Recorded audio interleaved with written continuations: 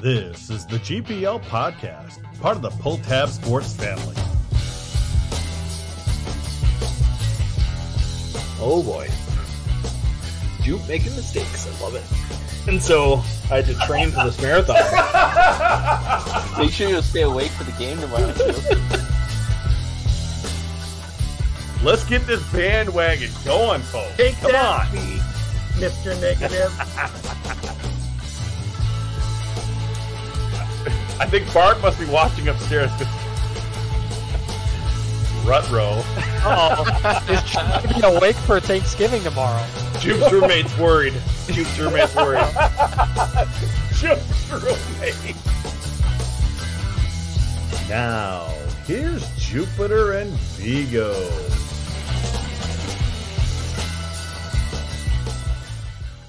Good evening and welcome to the GPL Podcast, episode number 256. Well, Vigs, I'm back in the country. I got my emergency passport. They let me back in. And now you're saying if the Gophers lose this weekend, I have to go back to Dominican. What the hell? Will they take you back? I don't know. You're not like Ogie Otorp. When they go back, they won't accept you again. No, I don't think this thing has really many pages. I don't know. I know I can use it, but it's only got like a couple pages for stamps. So, okay. Well, we'll just send you back and forth, but hopefully we don't need to. Gophers played great this past weekend against Ohio State, just as I predicted. 6 points. You did. And they needed them. I'm still at this prove it to me, and it was Ohio State. They're still terrible team in the league, terrible record. And I think Steve Rolick is going through a tough time with this group. You know, he's brought in so many new players for that Ohio State roster. They just aren't feeling it. And you could sense it over the weekend, the frustration, bullying over, Thiessen going after Snuggerud at the end of the game and sticking him with one right in the middle of the chest to let him know he wasn't happy. Because maybe that's the last time he'll see him in a college game. Well, he might. I mean, they could easily play him in the playoffs here. They could. I mean, were you surprised there wasn't some supplementary punishment there? I am a little surprised. At availability this week, Bob fielded a couple questions. Players fielded a couple questions about the incident. And they all stayed away very carefully because I haven't seen anything like that in a college game, where someone goes right to the bench to try to settle a score. And I don't know how hard it was with the stick to the chest. It could have just been like, hey, remember me, I'll remember you kind of thing. Or was it, hey, I'm going to jab you real hard real quick. So I don't really know, but it was a little out there. Thiessen wasn't happy that he got the exploding shoulder from Snuggerud earlier in their period. But was it a good hit? Was it illegal? He wanted to go after him legally, and Snuggerud hit him back. And so sometimes that's that gray area. Sometimes officials maybe want to get involved and call an interference penalty on that stuff. But I thought it was fine. You see, that's one thing I haven't liked about the NHL recently. Someone gets a good, clean, legal hit, and somebody goes after the guy. And I've never been a fan of that. I mean, it never was that way in the past. If someone gets a good hip check on you, you don't retaliate. You get up, you keep playing, you hit them back legally. We're in a weird spot of the game. It is. That's a good thing right there. We're a weird spot in the game. So we got a 5-2 victory Friday night, a 6-3 victory Saturday night. Tell me what's up with both of these games. What impressed you the most about both of these games? I think the thing that impressed me the most is we are seeing Minnesota buy in to making possession plays. After the weekend, I asked Bob, as a coach, are you happy to see your team not just try to score off the rush every time? Are you happy to see them pass up, just putting a puck on net and cycle it a little bit, put some pressure on the opponents and gain momentum? And he was like, that's all we're talking about in the locker room. He accused me of having a mic. I've bugged the locker room so I can hear what they're giving in their pregame take. And I'm just like, no, I just can see it on the ice and I can hear a couple of his comments in the radio postgame and in the postgame with us. That's what he's trying to instill in this team. And so for this program to buy into that is really important, because with Michigan State on the calendar here coming up, I checked out some of their games. They are not doing that kind of stuff.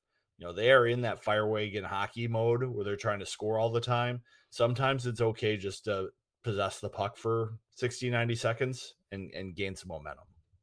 I've got some thoughts about that we'll talk about later with Michigan State, and they do play fire wagon hockey, but they're a little undisciplined, so it'll be interesting to see how Minnesota handles that this weekend.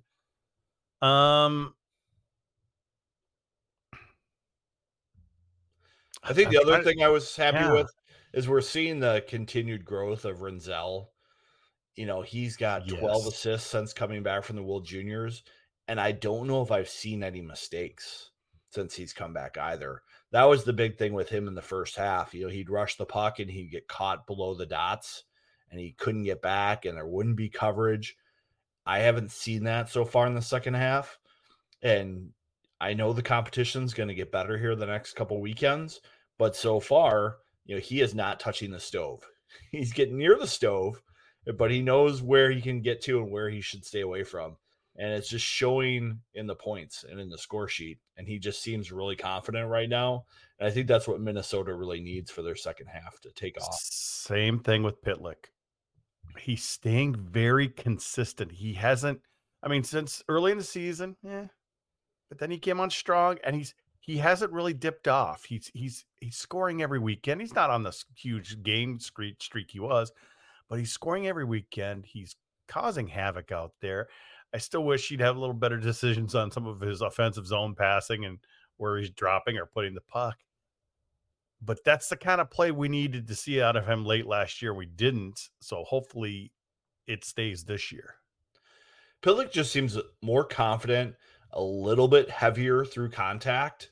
I felt like earlier in his career, every time he got knocked by someone, he lost his balance and he'd lose possession of the puck. This year, he's able to skate through that contact a little bit more effectively, which is paying off. And I really like the wrinkle we've seen lately with Minnesota and their faceoff plays. And that's something that Steve Miller is introducing this team in the second half. And they've got a couple goals off of those faceoff plays. And it's not just Snuggerud, it's Pitlick at some points too. Mm-hmm. And I think that's really going to help this team down the stretch. I asked Bryce Brodzinski about that. He's just like, yeah, the years I've been here before, we just focus on getting possession off faceoffs. And now we're trying to be deceptive and create offense off those draws. And it's already paying off. And once you get to the end of the year, if you can get some goals off faceoff plays, it's only going to help. I still think on the offensive side that this team will go as far as Nevers, Nelson, and Brodzinski bring them. Obviously, Nevers didn't get a goal until Robert Morris. His assists were down. Brodzinski's kind of been all over the place. Nelson's, let's just say exact kind of for a while. But I still think if they want to be successful and get back to a Frozen Four, that line needs to step it up and be consistent. Multiple, they need to get a couple goals a weekend, at least from that line, not disappear. Well, I think the bigger key for them is to gain momentum like they did last year. They are showing up in the score sheet this year. Okay. Bryce Brodzinski's up there in the team lead in points. He's right there. They're true, generating offense. But then you had Nevers going the other way. Well, Nevers has been recovering from his concussion pretty much all season. And he mentioned that, after the CC series, it's the first time he's felt in good enough shape to compete in a close game. And he said there's stages, there's practice shape, there's game shape, and there's close game shape. And he finally feels like his head is clear enough to be in close game shape. And they need that. And I think Bob is trying to help him along. I don't know if people noticed on Saturday, he and Brodzinski flipped wings so that Nevers could be on his forehand side and Brodzinski had to go on his off wing side. And the reason Bob said they did that was to try to help them get out of the zone because Nevers was probably having a little bit of tricky, tough times handling pucks on his off wing. And by putting Brodzinski in that situation, he's a little bit bigger and heavier player. He should be able to handle the contact and advance the puck forward. So they're hoping to make the game easier for Nevers. So I think it's still a work in progress with that line. Yes. But I don't think they need to be a dominant scoring line. I think they No, just need to be a momentum yeah. line and play tough matchups. Yeah, I agree, and I'd like to see a little more physicality out of Nelson. I mean, he's such a big kid. I mean, just I've always thought Nelson would be not would be, but could be more of a nice player. Bear with me, where he protects the puck so well. Nyes did it with strength, and he was not overly huge, but Nels could really do it with strength and size, protect the puck. I, I just want to see a little more out of that. That's just me. You'd like to see him be a little bit more of a bully on puck possession and puck battles. Yeah. Because that was something that Matt Nyes was really good at. I was listening to Drew Cove and Nate Wells this week, and they were talking about how when Nelson was a freshman, he took so many penalties from hits that he was delivering because he's so big, every time he makes contact. But figuring out how to be physical in puck battles and puck possession and board battles, that's a different skill than delivering big hits. And I do think that there is room in his game for that to develop. And it's something he probably has to do if he wants to be a professional. I think that took Nick Bukestad a long time to figure out that sometimes you have to be a little bit of a jerk on the ice and bully people with your size. And I think it's hard for that big player to realize being physical isn't making big hits all the time. It's being tough to play against. But all in all, a very successful weekend, Vigs. They moved up to number 9 in the pairwise. I believe they're still there. So that's good because they had been hanging around that 12 and 11 mark. So it's really key to get up there because obviously we've got some huge games coming up, and it's going to be important. Yeah, I think the one thing I didn't love out of the weekend was the penalty kill. Especially in the Friday night game, they gave up 2 power play goals to Ohio State. That I know they'd worked really hard on it all week, trying to get ready for Stephen Holiday and an Ohio State power play that was good, and they gave up 2 on Friday. Sometimes losing track of Holiday. That's something they're going to need to really focus on going forward. Is understand what they need to do against their opponent a little bit more, and make sure they're aware of where the dangerous guys are on the ice. Well, I want to get into one of our sponsors here, Vigs, and let me tell you, I was in a very warm lake location last week. It was mid-80s every day, felt like 93, 94, and let me tell you, my chill boys came in extremely. They just was it life-changing? Was it life-changing comfort? I don't know if it was life-changing, but it sure made the hot and humidity feel a lot better. Well, if you're looking for something life-changing, maybe you got to go with a different option of the Chill Boys. Maybe the bamboo boxer briefs aren't what you're looking for. Maybe that's you want what I've got. Maybe boxers. I do need to switch it up. Maybe I need to switch it up. Maybe a little more room and comfort with the bamboo boxers, or maybe you want to tighten things up with some performance boxers. So, they've got 3 options now. Check them out. Visit chillboys.com. Use PullDab15 for 15% off. Comfort where it counts. Definitely comfort where I can definitely vouch for that. And then, of course, Vigs, we've got Cub. Barb was just at Cub on her way back from work today. It was nice to have some fresh fruit in our house. I'll tell you that. There you go. Cub's got great produce. They're one of us, Minnesota company. They're on the Pull Tab Sports Wagon. They're on PJ Flex headset. They sponsor the Wild on 7th podcast, and they're in one of your neighborhoods for great food and beverage needs. If you're eating healthy, January, and you're looking for that fruit and produce, Cub's a great spot. If you're looking for the fresh milk, Cub's got the freshest milk. And if you need some THC because you're going on dry January and you want something else, check out one of their wine and spirits store. But everything you need, one of us, Cub. And we also gotta thank Cub and Chill Boys for being sponsors of the GPL podcast. We talked a little bit about Schlossman's article on what he would like to see with the NCAA tournament. We had Adam Wodon kind of do his rebuttal on that this week, Vigs. Give me your thoughts on Wodon's rebuttal. I think it's tough that a guy like Adam chooses to go right after the pairwise as saying it's great for setting the field for the tournament, but it's not great for seeding the tournament. And I think we all understand that it's not going to be a perfect solution. That was one of the things that just got me right away, because a lot of people say, I like pairwise because I know what I have to do to get in the tournament. Bob was talking True. about this week. He's like, we got to get some wins. We've put ourselves in not the best position the first half because we've been growing as a program. Second half, we've got work to do because the mathematical formula doesn't take passengers along. You got to earn it. So I think that was an interesting take. The other thing he talked about was, the teams who are the 3 and 4 seeds who are getting home ice advantages. He thought maybe one way to change that is, well, you can only do that if you're a 1 or 2 seed. Okay.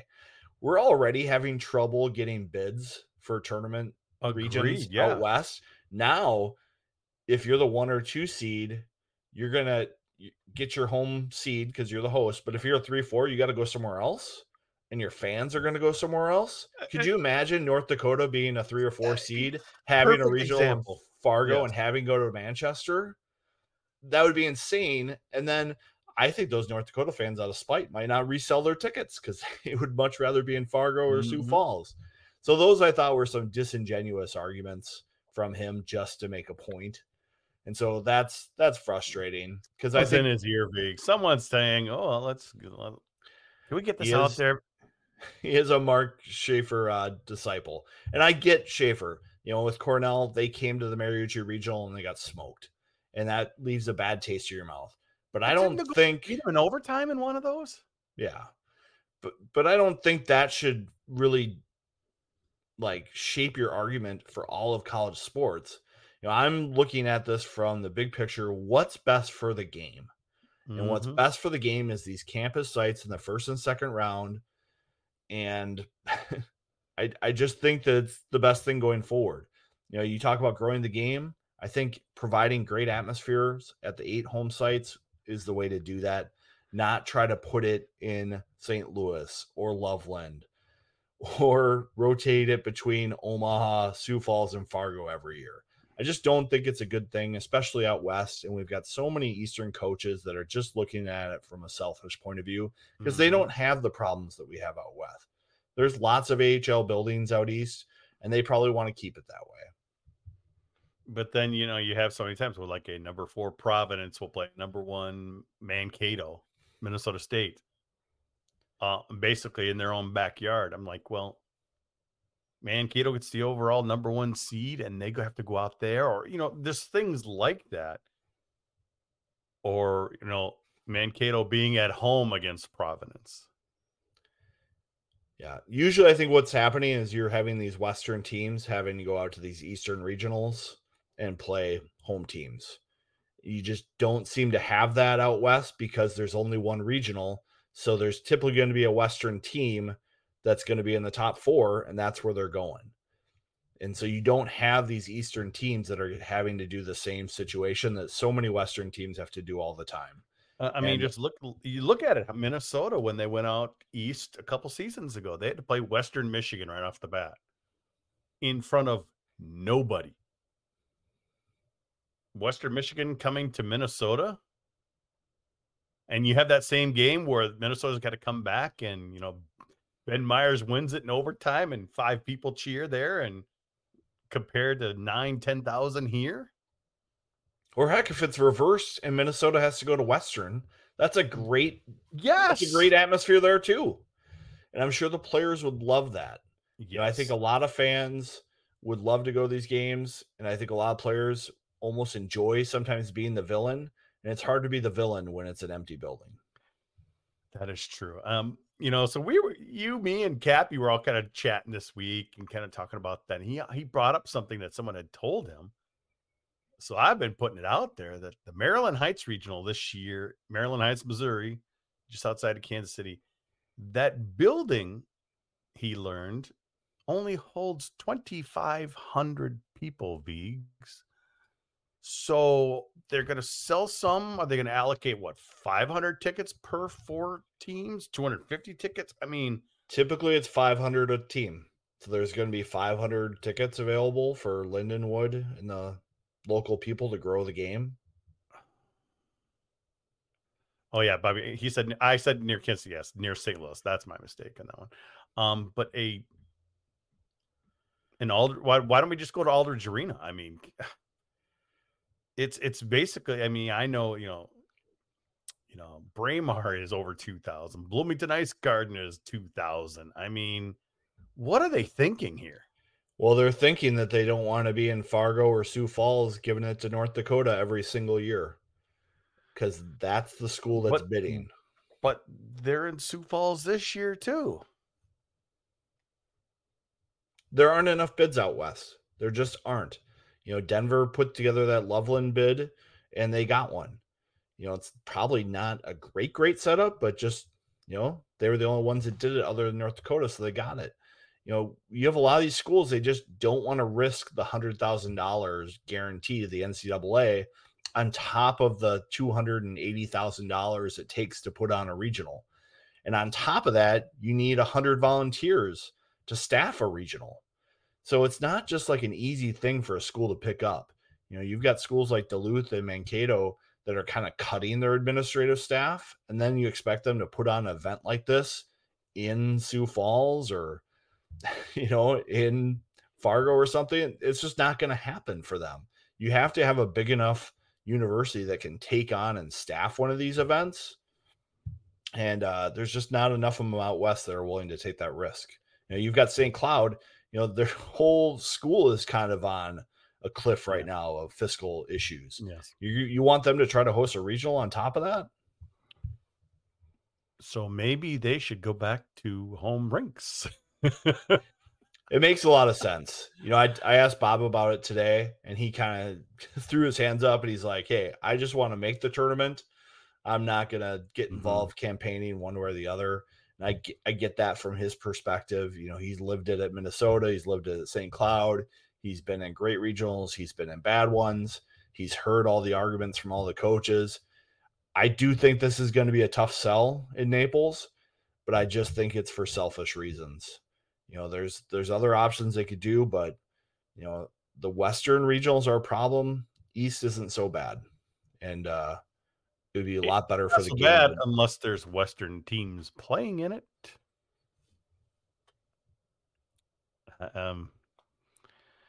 We should might be just a project. Let's just look at last year's tournament. Who would have hosted who, and then see who. I mean, it would just.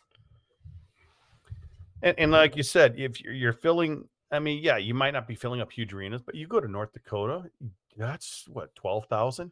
You're going to the Kohl Center, it's the same thing. You could fill these places up. You've got, I mean, even Ohio State's got a gigantic arena and things like that. I mean, you could make a lot more money off of $20 tickets filling a Mariucci than you will Maryland Heights, Missouri. Well, Mike Ross from Penn State did the analysis on his own, and he's like, the NCAA hockey will make an extra $2 million by moving to these home rinks. And I think right now the distribution for each school for hockey is like 60,000. If they do this, that goes up to 120,000. It's a significant difference for some of these smaller schools. If you're one of those Atlantic hockey schools where you're only going to get to go to one of these games, once every 5 or 6 years anyway, would you rather get an extra $600,000 in your program over that time? Or did you want to play in an empty neutral site building for that one chance to maybe get to the second round? It's just goofy, Vigs. I could, but Wodan's like, well, what about the 8 and 9 seeds, and maybe the 7 and 10 seeds and things like that. Like you said, where you're at. Hey, and I'm fine too if you have the pairwise to say who gets in the tournament, and then you have a committee, match them up, and just disregard the math. I'm fine with that too. Put them in a smoky room and figure out who's the 8 seed or the 9 seed. I'm fine with that too. I think they still want to avoid the conference matchups in the first round and move the seeds around, but just do it the way they've always done it. If you're the top 4, you're a 1 seed. If you're 5 through 8, you're a 2 seed, and so forth. basically, if you're a 1 or 2 seed, you're a home team. Yep. And, and you're set in, I guess they could have some set brackets then, Viggs. Because let's say a team, get the 1 and 2 of a bracket gets upset. Well, then it's going to be at the 3rd seed. We've seen 3 and 4 teams, the 3 and 4 ranked teams, get to a regional final. I mean, who would have thought that? So there's we've seen Bemidji get to a Frozen Four. Seeds. There's potential for 3 seeds who are 9, 10, 11, and 12 ranking in the pairwise could host a game if the way the chips fall. I don't know. I just hope we keep this conversation going through April, and we hear from some more Eastern coaches, because I've heard CHN, I've heard Brad, I've talked to Coach Motzko, we've heard David Carl. I just want to hear some more Eastern coaches and their perspective on the issue, because really they're going to be the ones that either make this possible or the ones that shut it down. Because I think the Western coaches are pretty united in voting for this and trying the campus sites and just see how it goes. But those Eastern coaches been pretty quiet on the issue, and I would like to hear from them and their reasons, one way or the other. Let's get some of those Hockey East teams on board. I mean, think about it. How about a game up in Maine this year, since Maine is kind of back, is back this year? How about a home game? Yeah, I mean, this is great for Maine. It's great for Quinnipiac. If Cornell gets going and they get in the top 8, they'll have a home ice game too. It could be good for them. Yeah. It's just an interesting topic. And then when I saw the 2,500 seat arena, I'm like, oh boy. Can you imagine if like a Minnesota and a Michigan or something like that gets sent to that regional? I mean, good luck getting into it. Going to be watching, most of us will be watching on TV. Maybe we could cover it. That would get us in the arena, but fans are going to be out of luck for that regional. And you're not going to see Excel get back in the cycle. Big arenas, no. I think it's $75,000 a day in cost for the facility, and you need it for at least 4 days. So that's $300,000 there. So that right there makes it more expensive than the average cost of any other regional, just with the ice facilities. You're not looking at all the other things on top. Excel doesn't want to give up the additional dates at this point, and Minnesota doesn't want to take the risk. It looks pretty good that Minnesota is going to be a tournament team going forward, but you can never control the matchups either. All right. Well, it's an interesting subject, and we'll just, like I said, we'll keep talking about it, and then let's, and even if let's say Gophers don't make it to the Frozen Four Viggs, let's get some credentials. Let's get in there and let's talk to those coaches that will be at the Frozen Four. Let's get their thoughts on it. For sure. Definitely, for sure. Well, we need to hear a little bit more from our sponsors. Are you tired of the same old fundraisers? Paying $15 for a stale bag of popcorn, chocolate candy bars melting in your car, and more frozen pizzas than you have freezer space? Introducing Ferda Fundraisers, a fundraising company with as much personality as the people who play the game. Lift big, throw gas, yeah. Dingers. Big dump for the boys. Choose from great products made by local companies, flexible plans built around your needs. Sell how you want and be supported from start to finish. Deliver max return without charging people a fortune. It's never been easier to support your community. Ignite your fundraising with Ferda Fundraisers. Ferda Boys, Ferda Girls, Ferda Community, Ferda Fundraisers.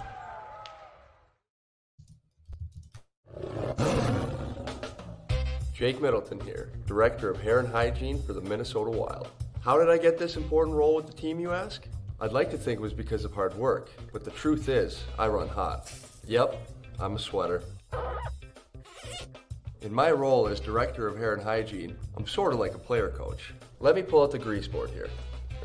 Well, it's not actually a grease board, because there is nothing dirty about Duke Cannon. How do I help the guys stay squeaky clean? helpful reminders. It's simple. Tarps off, Duke cannon on. Say it with me. Tarps off, Duke cannon on. Tarps off, Duke cannon on. Pick the scent that suits you. Sawtooth. Thick body wash. Extra thick. And my favorite, Midnight Swim. Tarps off, Duke cannon on. Duke Cannon. Work harder, smell better. And of course, we thank Ferda Fundraisers and Duke Cannon for sponsoring the GPL podcast. I was telling Viggs in the pregame show, nothing but Duke Cannon the entire trip in Dominican. So it worked just perfectly in that completely tropical weather. So great stuff.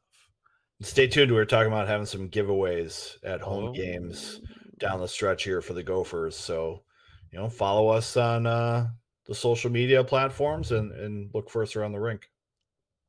Definitely a good reminder there, Viggs. All right, now, Viggs, heading to Michigan State. Technically, Minnesota has not lost in 16 straight games to Michigan State. I believe it was 14 wins in a row, and then didn't they split here earlier this year, or was it something like that? Yeah, I think bring it up on your phone. Let's see what it was here. There's the shootout loss. Yes, So, 3-3 tie with a shootout loss and a 6-5 victory in over overtime. Minnesota. So Overtime games. Yes. So haven't lost technically haven't lost per the NCAA rules and pairwise in 16 games. I don't know if that's going to continue this weekend, but we know Michigan State has they've turned it around this season. We kind of saw it coming last year when they kind of started off hot and then they cooled off, but they've started off hot this year and they've continued to be hot. Boy, Nightingale is just doing a fantabulous job there. Well, he definitely knocked out of the park in the portal with Joey Larson, Reg Savage, and Isaac Howard. They've got 3 of their top scorers that came out of the portal. It's like going into the deck and drawing out 3 aces. We saw the flip side of that with Ohio State. They go in the portal and, maybe they draw out like a 5, a 6, and a deuce or something. Adam Nightingale didn't have that happen to him. And I watched condensed games of their matchup with Michigan, and Sparty is dangerous. Even in the game they lost, I thought the first 5 minutes they came out with really good jump, really good energy. They were on their toes. They were jumping pucks. But then, like we've seen with Michigan State and Michigan, there are just these egregious turnovers, and they're giving away goals. So I think that's something I like that. We've seen that happen with Minnesota too. You have these players who are just so focused on pulling off the move or winning the one-on-one battle or flashing the skill, and they make a risky play in a low reward situation, and they give offense the other way. So I think that's really something that when you play the more experienced teams like Minnesota maybe is becoming, it becomes a dangerous situation for Michigan State because they so badly want to make their mark in a weekend that they give away goals and they can't quite outscore their mistakes. Well, we touched on it a little bit earlier. Yes, they're kind of a high flying team, but I think some GPLers even took out a lot of the penalties that were taken last weekend against Michigan. It's natural rival, going to be more penalties. They're still a very undisciplined team when it comes to penalties. They're still taking a lot. I think to get over the ultimate hump, they need to kind of cut that in half a lot. That's somewhere where Minnesota could take advantage of is the power play because they know they're going to get quite a few. I do think some of the penalty stuff of the Michigan State series is blown out of proportion. Some of that's just a ref saying, let's just get to the end of the game and give guys 2 and 10s. So all those penalty minutes, is a lot of hugging and face washing. It wasn't real violent. It wasn't like 1970s college hockey where things got totally out of control all the time, as Pat McLitty is familiar with. So that said, Minnesota's power play, I think, needs to continue to evolve. I think we've seen them get pretty static at times in their positioning. You're seeing some of that change. I really like it when they move to that low spread, when they put Snuggerud and Pitlick down along the goal line and change where players are and just kind of confuse the penalty kill for the other team. I know Ohio State did that to Minnesota on Friday when they're moving Holiday around. So that's something I'm still looking for in that power play unit, but it's going to be important. Minnesota did get some power play goals. That needs to continue to happen for them to be successful. I think one of the keys this weekend is going to be defense. When it's high flying, you need to have disciplined defensemen who make the right choices at the right time. When to jump in, when not to jump in. We've seen Renzel jump in a little too much at times, but he's gotten a little smarter with it. This is where you need the leadership of somebody like a Kester to play well himself, but also get guys, hey, play smart here. We don't need that extra guy up there and get counterattacked and not have enough guys back. So I think defense is going to be huge in a high-flying type of series. The flip side of that is I think Minnesota's defensemen can be extra dangerous if they get involved in the offensive zone for loose pucks. Okay. We saw that a little bit with Middlestat, Thomas, and Renzel and Chesley this past weekend, where they were jumping on pucks around the hash marks as the other team gets tired and starts throwing the puck around. That's the time, if you know your shift discipline and you know who you're out against and you have that awareness, that's a time to jump a puck, maintain possession, and continue to apply pressure on the other team. The thing that I noticed when they do that, though, is they have a Jackson Nelson or an Aaron Hewlin who sees it happening and knows to cover back. And that other defenseman can slide over to give support. So you still have 2-3 players above the puck. That's critical team hockey that Minnesota has the ability to play. And I want to see them continue to do that. Play smart. Because when they do that, they are one of the most dangerous teams in college hockey, because one of the things Minnesota defensemen do is skate well. And so if you can involve them in offensive possession, it's only going to lead to more opportunities and more danger and more chaos. What does Michigan State need to do? So do they need to do anything different to be successful? Because they still haven't gotten a regular season win. Maybe it's still a little bit in their heads because some of those guys have been there a while. What do they need to do to be successful? Well, I think they need to be more mature in front of their own goal. One of the things that Michigan really did to them was put traffic and pressure and pucks around the crease. And Augustine seemed to struggle with that. He didn't have clear looks at the shooters. He had trouble with rebounds. A lot of Michigan State guys were, looking at the puck, not picking up their checks. Michigan State's got young defense, just like Minnesota. They've got, I think, 4 or 5, freshman defensemen. Minnesota needs to really challenge them around the net and play, big boy hockey and play physical and engage those battles. Because I think Michigan State maybe struggles at times there. So it's an opportunity for Minnesota and probably a weakness that Michigan State has to rectify, because you can't compete down the stretch here unless you can be strong in front of your own net. And I don't care how good your goalie is, if he can't see the puck and there's loose rebounds where free opponents can jump on them, you're going to have a hard time being successful. All right. What happens this weekend? I mean, the logical old school Lucia would say, sweep at home, split on the road. Split on the road is a successful weekend. What do you think?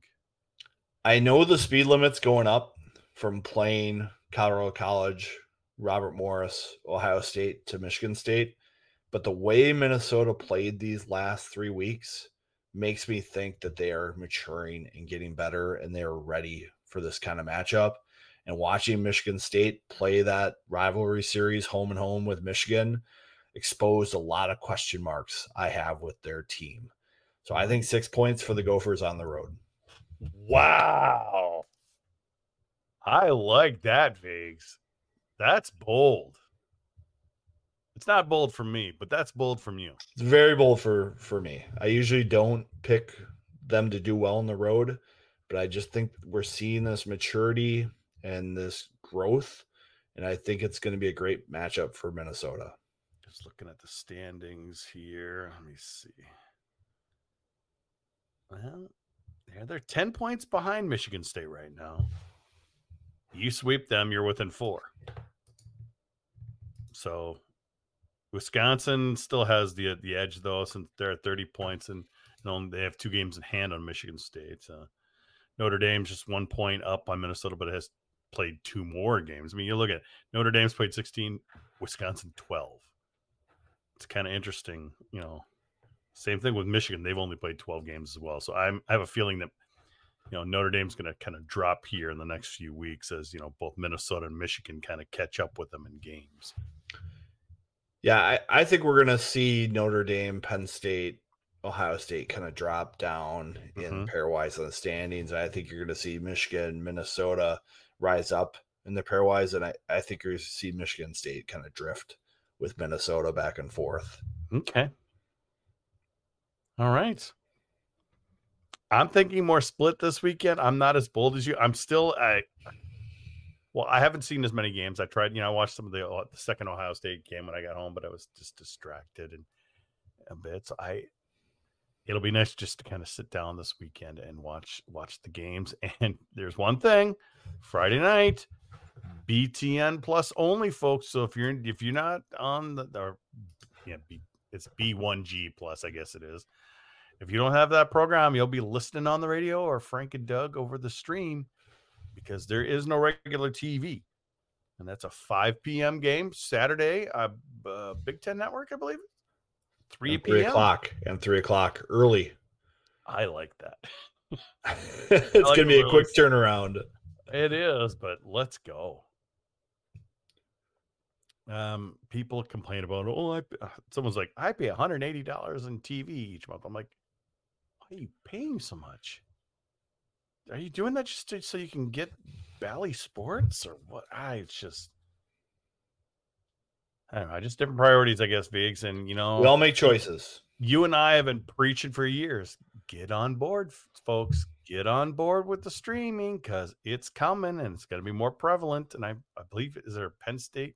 We got another game that's just back to my schedule again. I guess see it here. Let me see what we got here. This wasn't a pre-show, everyone. We didn't break down that we're going to look at TV schedules. Well, I usually don't, so it's like stream only here. It was Wisconsin next weekend. That'll be a big series. Both games. B1G Plus. Got to have the stream next weekend. That is weird that there's no TV for that. Well, some of this is on the host schools investing in the TV production. We talked about that way early in the year. Minnesota's obviously made it a priority to have a high quality production crew working at their sites. Other schools, not so much.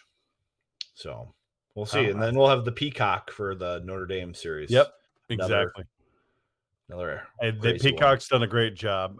Whenever I do it, I do it I just get the 1 month for like $4.99 or $5. Pretty affordable. Yeah. Yeah. For the 1 month and then catch up on whatever Peacock TV shows that are streamed only and get rid of it after a month. It's well worth it, V's. Yeah. So big weekend coming up. Looking forward to it. I love the early games. Allows me to go out after the game on Friday. Allows me to go out after the game on Saturday. Maybe have a few beverages, cause a little trouble. Who knows? But it's all good. It's crunch time, Vigs. There's no doubt about it. It is crunch time. Minnesota needs to start winning. Needs to start showing that they can be the team we thought they could be. And I could sense Bob's feeling good about his team. Okay. I put a quote on Twitter here before the show where, Nightingale's done a nice job with his team. He's done a good job in the portal and he's got some good returning players. And, but we're a different team than we were when we played them last time. And, I feel like we did pretty well in that series too. So We'll see how it goes this weekend. Yeah, they're a nice little team. They got a cute little team. They got some cute little transfers that flash a little bit, but Yeah. we don't have any transfers on this roster. Anything in the hopper? You got something in the hopper, don't you? I probably got too much in the hopper. I've been busy with the youth hockey world the last couple of weeks, so it's been busy, but I've got stuff in the hopper. It's coming. I'm working with Us Show for something coming up too. Oh, really? So yeah. So that'll be fun. Who you working stay with tuned. over there? Well, you'll see. He won't even tell me. He's so I won't even tell you. I got He's zipped. Tight with my sources. Well, that's going to do it for this episode of the GPL podcast. We'll be back next week to recap the MSU series, and we're going to Madison the week after that. So I'll have Todd Molesky on next week as well. For those of you watching live, stay tuned for overtime. For the rest of you, catch you next week on the GPL podcast.